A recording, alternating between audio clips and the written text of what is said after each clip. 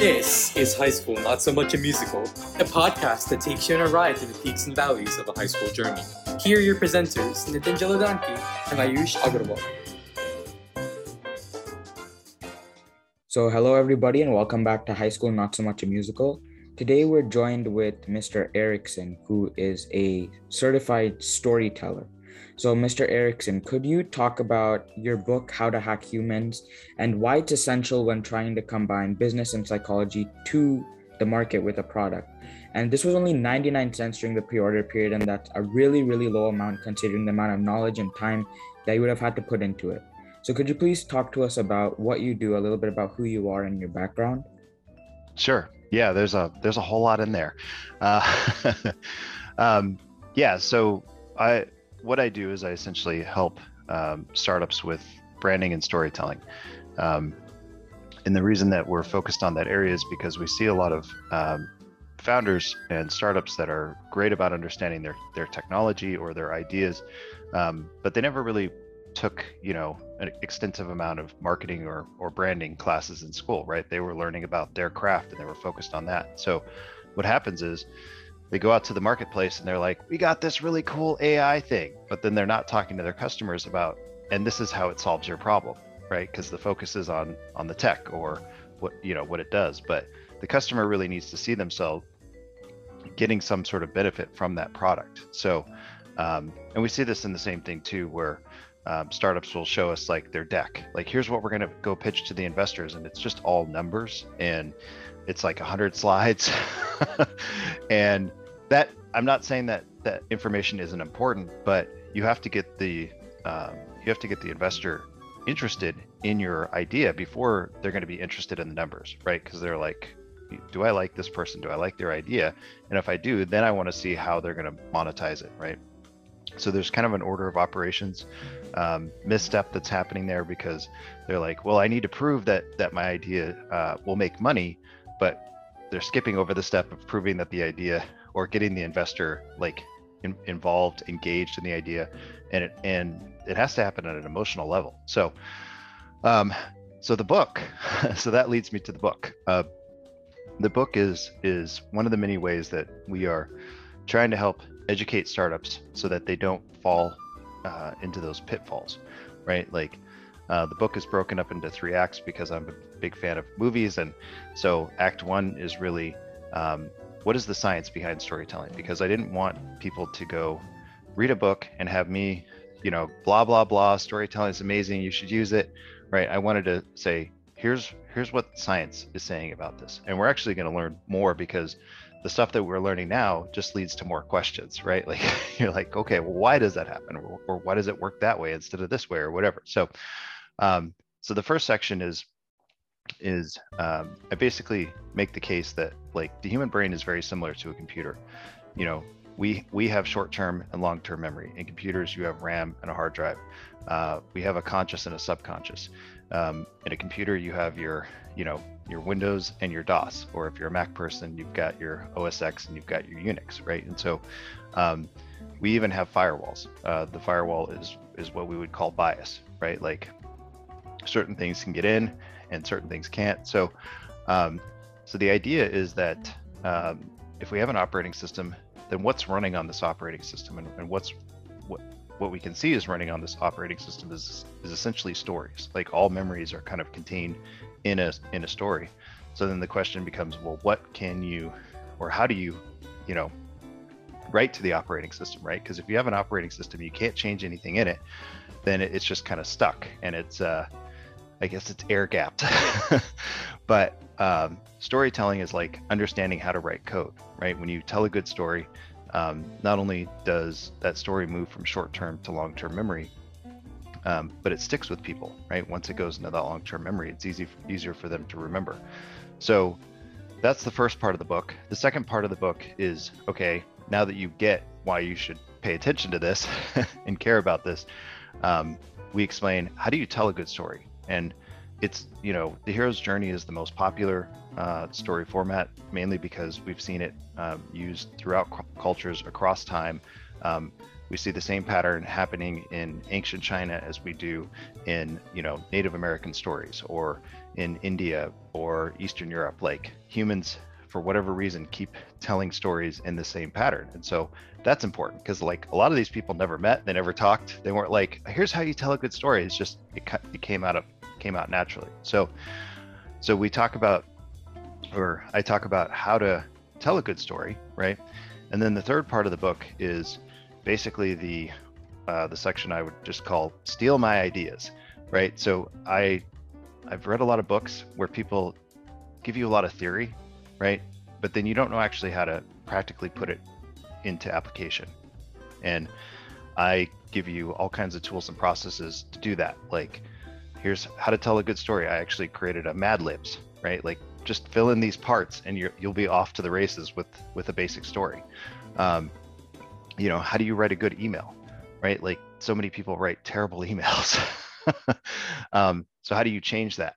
And so I explain our process for writing emails. I explain our process for, how we look at branding. Like I said, this is why it's the steal my stuff section, because I literally don't care if you hire me. I want you to be able to put the book down and go, I can go change stuff, or I can see where I should be doing this instead of that. And I don't even have to call this guy. I can do it myself, because our whole goal in Storyfy is to help reduce the startup failure rate by 10%, right? Because it's often quoted, oh, it's 90%.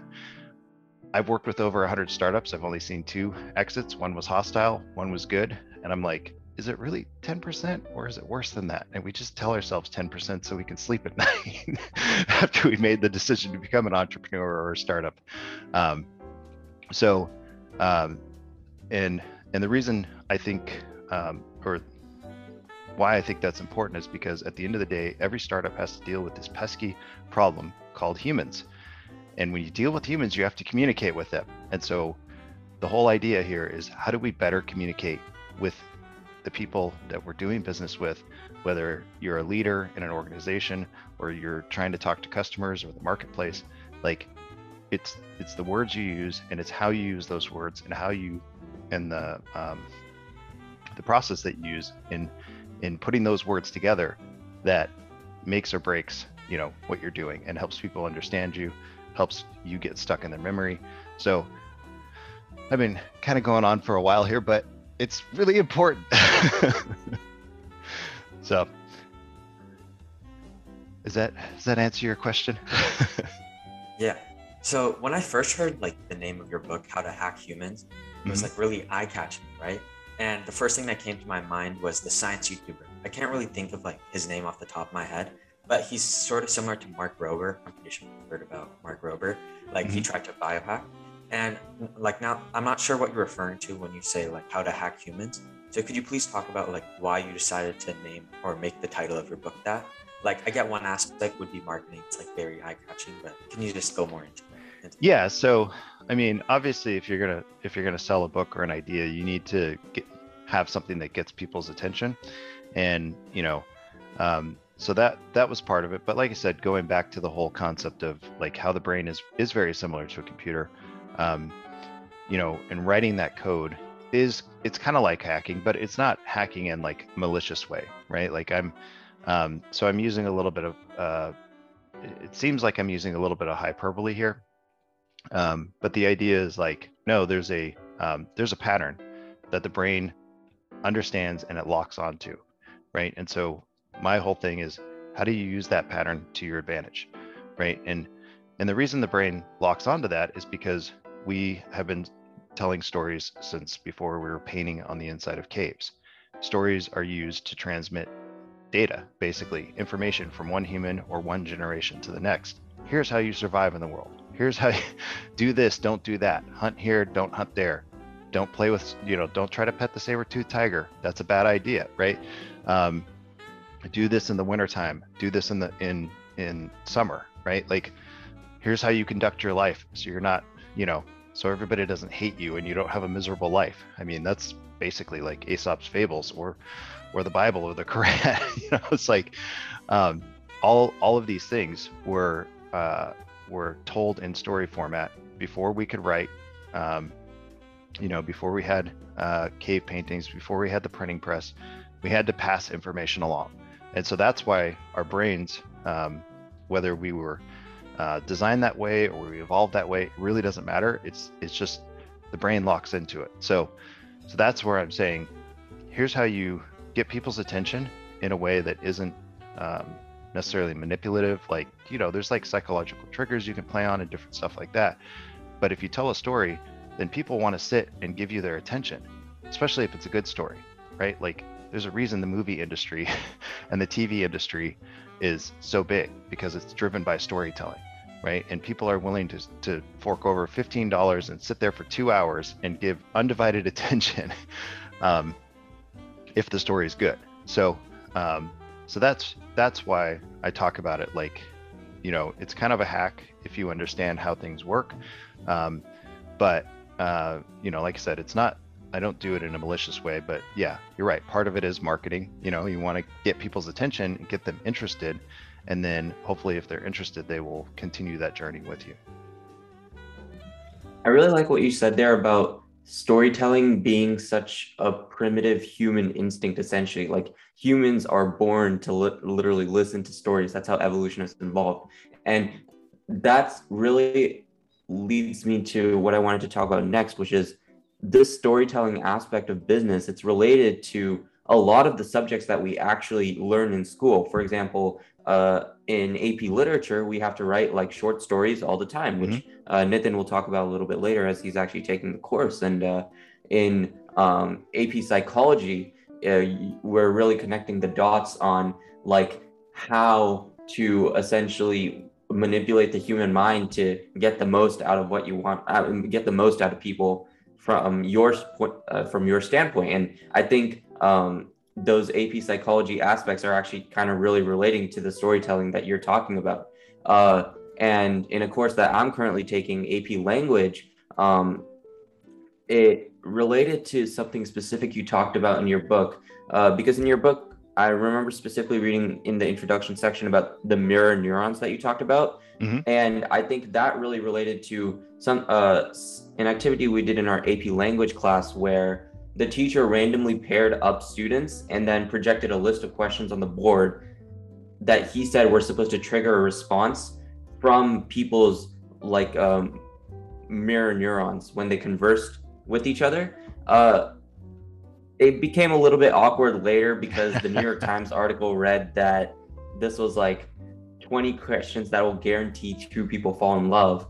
But if you could tell people about what mirror neurons are, how they trigger, and how they come in handy when marketing to consumers, and how they kind of relate to storytelling and the overall narrative of how to hack humans. Mm-hmm. Yeah, so they're mirror neurons. They're always firing.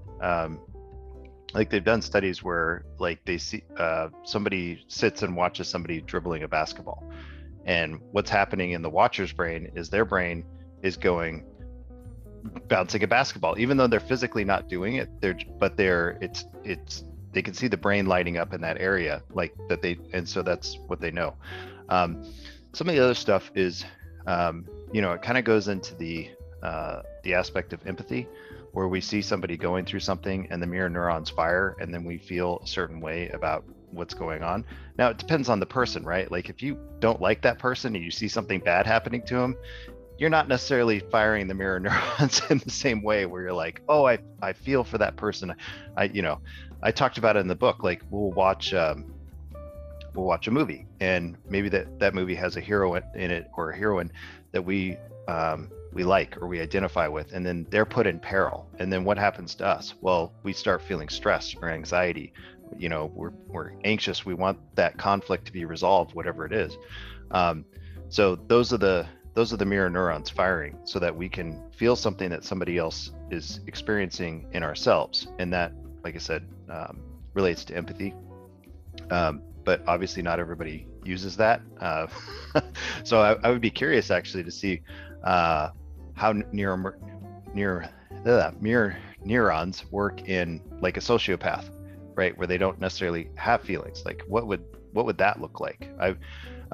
So I didn't, in the book, I specifically didn't go down the psychological route or psychology route, because you mentioned that, because that's another rabbit hole of like storytelling and you as the individual and what's happening there. And the book would be like, twice as long. And I just wanted to focus it on how do you connect with your customers. So to answer one of your other questions in that whole melange of explanation, what you want to do ultimately in storytelling is one, connect with the customer on an emotional level and say, I understand your problem, right? I get it. And then like the way that you talk about it, that's going to make them feel like, oh, this person does get it. And oh, I have felt that way. And the mirror neurons start firing there. So why is that important is actually the next question.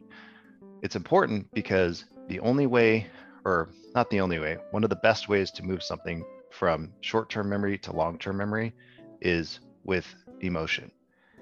If a person doesn't feel a certain way about something, then the memory actually just stays in short-term until it gets cleaned out of the RAM and nothing happens.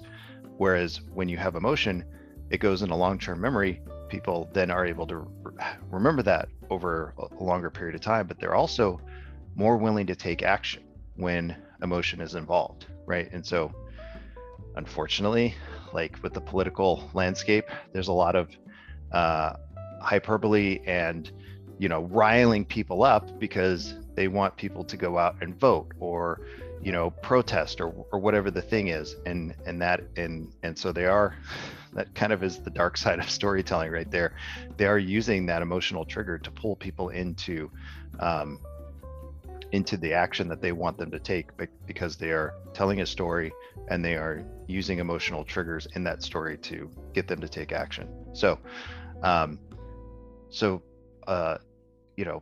me being a Star Wars fan, I would say the light side of that is you want to tell a story, evoke emotion in your story, but you're doing that to get them to take action by buying your product or whatever, because it will help them, right? It'll make their life better. And so one is prodding them in the right way, I would say, and the other is manipulating them in the way that you want them to go.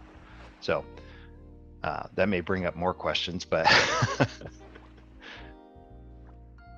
And I think the thing you said there about empathy, like having like human emotions connecting to one another and having your stories be able to relate to each other, I think that's super important, because that's actually what a lot of the questions that my teacher projected on the board centered around. It was questions that help people empathize with each other and actually connect on like a more emotional level. And that's what led to like the mirror neurons firing. And I think that's what can also be applied in the business world to have consumers and producers kind of connect in the same way. Yeah, and in what I call story classic, which is the hero's journey, the mentor always shows the hero a level of empathy. I can understand where you've been. I was in the position you were in. So, for example, let's use Hunger Games. Haymitch, right? He is the mentor to Katniss Everdeen. Why is he the mentor? Well, because he was in the Hunger Games and he won it, right? It made his life miserable. Unfortunately, he was an alcoholic, but he could go to Katniss and say, I understand what you're going to go through. I know how difficult it's going to be. I know how challenging it is, right? And that's actually the mirror neurons would be firing between those two characters in the story, because one is saying, I understand your situation, and the other is saying, oh, this person gets me, right? And then that's where that connection and friendship is formed. So just to put it into a movie story format for you. So I have a question for you though. What did you think about the questions? Did you feel like they actually were making you fall in love with the other person, or what was your response to the whole thing? I mean, being high schoolers, I think it was just super awkward because everyone kind of just wasn't talking. Like most of the groups that I heard around us, it was a pretty like silent conversation. It was super broken up. Like one person would talk for a couple seconds, then nobody would talk for like another minute, and then the other person would kind of just move on to the next question awkwardly. So I don't think that any couples were formed due to the questions, but I think it was still a very interesting, like psychological experiment in terms of the mirror neurons. Mhm. So yeah. Well, and delivery is another important aspect of, you know, how you ask a question or how you have a conversation, right? Like, if you deliver it like with no emotion, right? And you're just like, I'm reading words off of a page because I was told to read these words off a page, then if you're removing emotion from that, then it's going to change how the other person responds and reacts, right? Because if that emotion isn't there, it's like, you know, the mirror neurons may not fire in the same way. So anyway, just an additional thought for you. So one thing that I like that you talked about was the hero's journey. And Ayush and I, and Rishi probably, we learned about this in 9th grade in our honors literature class about like there's like the problem, the context, and there's a catalyst, the way that the hero, and then the problem that they address and everything like that. So this is something that we're talking about in AP literature, which is the class that I'm taking right now, and how each hero follows a similar cycle. And a very good example of this is this book called When the Emperor Was Divine. And it's essentially about this Japanese American family who is in the time during the attack on Pearl Harbor, and their whole like life is changed in a flick of a second. When the mom is walking back from a grocery store, she sees on this like lamppost saying that all Japanese Americans should pack their stuff and report to this location. And the whole book is written in very, very simple English. It's like my sister could read it, who's in 6th grade, and she could understand what the whole book is about. And it kind of talks about none of the characters have names. So it's kind of about how they have no identity, and they're all pushed into this one camp where they're all considered the same people, and they're all just Japanese Americans who are considered against America. So none of the characters have names. So we commonly refer to the boy who is the son of the mother, and he goes through the hero's journey where he's only 7 years old, and he has to go to this concentration camp where he's seeing people getting killed for just bending down near the fence of the walls and everything like that. So I think the hero journey is super important, but I don't really know how it can be used to describe a product, because we've seen it in stories in novels where there's a character, and throughout like the reading of maybe 2.5 hours, you can see the whole story. But if you're pitching a product to a consumer and you have maybe, let's say, an elevator pitch of 30 seconds, how exactly do you use the hero's journey to convey this product in a very meaningful way? Yeah, so one of the simplest formats you can use is problem and solution, but think about it this way: hero and villain, right?